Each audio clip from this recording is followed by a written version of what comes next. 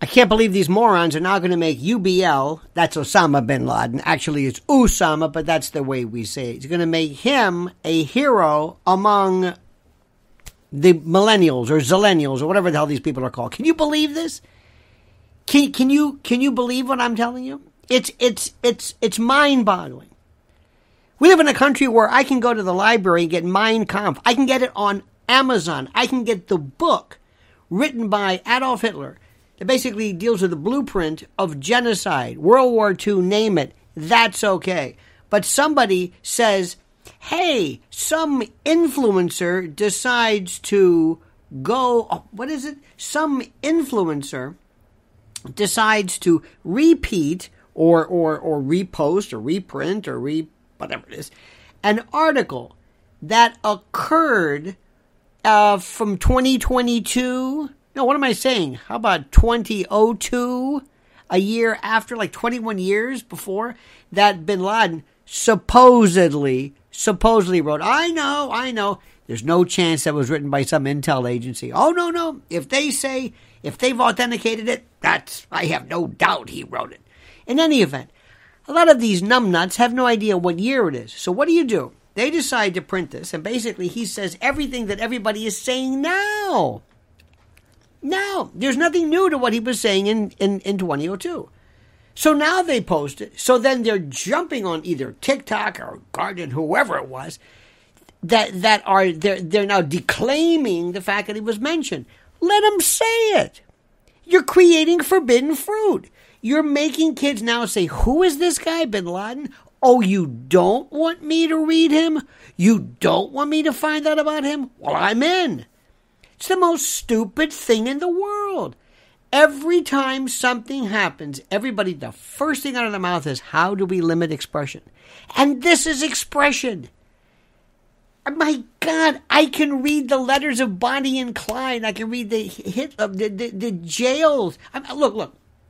Remember a while back, years ago, you may not remember this, but we had a problem with Son of Sam laws. The Son of Sam laws basically said that you cannot benefit from criminal activity.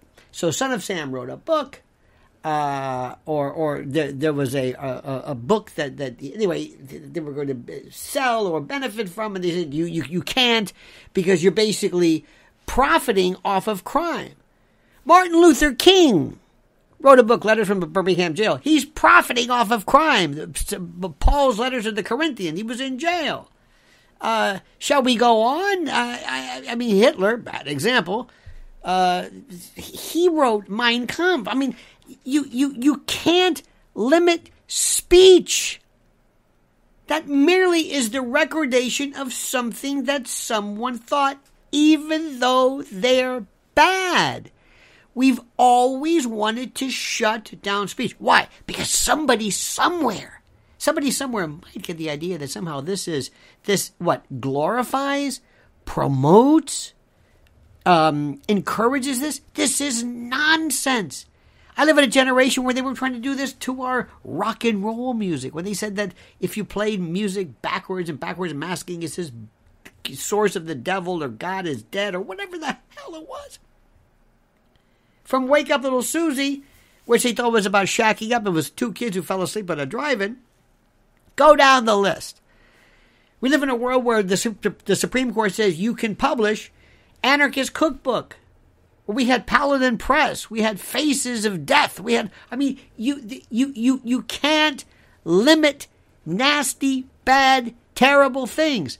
How is it that Vincent Bugliosi theoretically benefited from Helter Skelter off of the alleged murder of Charles Manson? How is how does this work?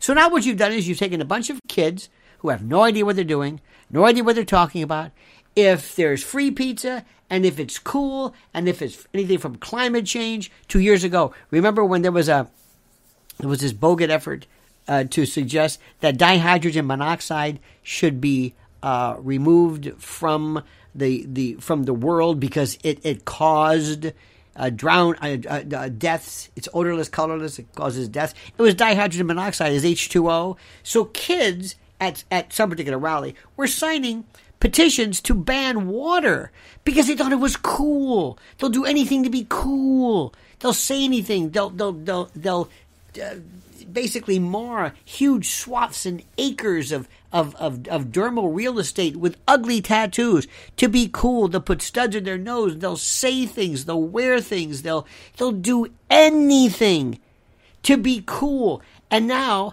because all of a sudden many of them have said, hey, I just discovered this thing called Palestine. And okay, well, if you say it's cool and Roger Waters says it's cool, well, I'm in. Who's this? Bin Laden? Osama? Obama? Who's that? Bin Laden? Oh, you don't want me to read what he wrote? You don't want me to do this? So now, not only are they going to do that, they're going to realize, this guy that you said was so crazy, he doesn't sound that crazy to me. Doesn't sound that nutty to me. Doesn't sound that weird to me. In fact, I want to go in and look at this here 9/11 thing. Maybe there's something about that we should look into. And now the truther, doing a lot of air quotes here, the truther movement is going to be rekindled and revivified, thanks to the idiots who immediately made a big stink about this. And the Megyn Kellys, it's low-hanging fruit. Don't let them do it. You're encouraging this. I don't endorse anything that Bin Laden or anybody else said. That's not what I'm saying. But I can hear worse. I can hear terrible things by kids and people screaming and yelling on the corner. This argument is not new. I've heard it before. You've heard it before. We've all heard it. What are you people talking about? Why do you think this is so terrific? Why is this so novel? Why do you think this particular formulation of nouns and verbs coming from a person these people have never heard of is somehow going to what? Inspire, incite, enrage, foment, resurrect this dormant violence? And by the way, your government doesn't care anything about violence at all. Because if it's BLM or if it's Antifa, that's okay, that's cool. So do me a favor. Here's a way to respond to Bin Laden. Yeah, go ahead and read it. Read it. You want to talk about it? No. Okay. But no, that's not good. Because when you're a part of this pathetic conservative mindset, you don't think about the actual reality of what you're doing. You think about how it plays in terms of clicks, and how it plays in terms of this moral righteousness. This Candace Owen, Ben Shapiro stuff. That's the stuff people love. Anything to incite and invigorate anger.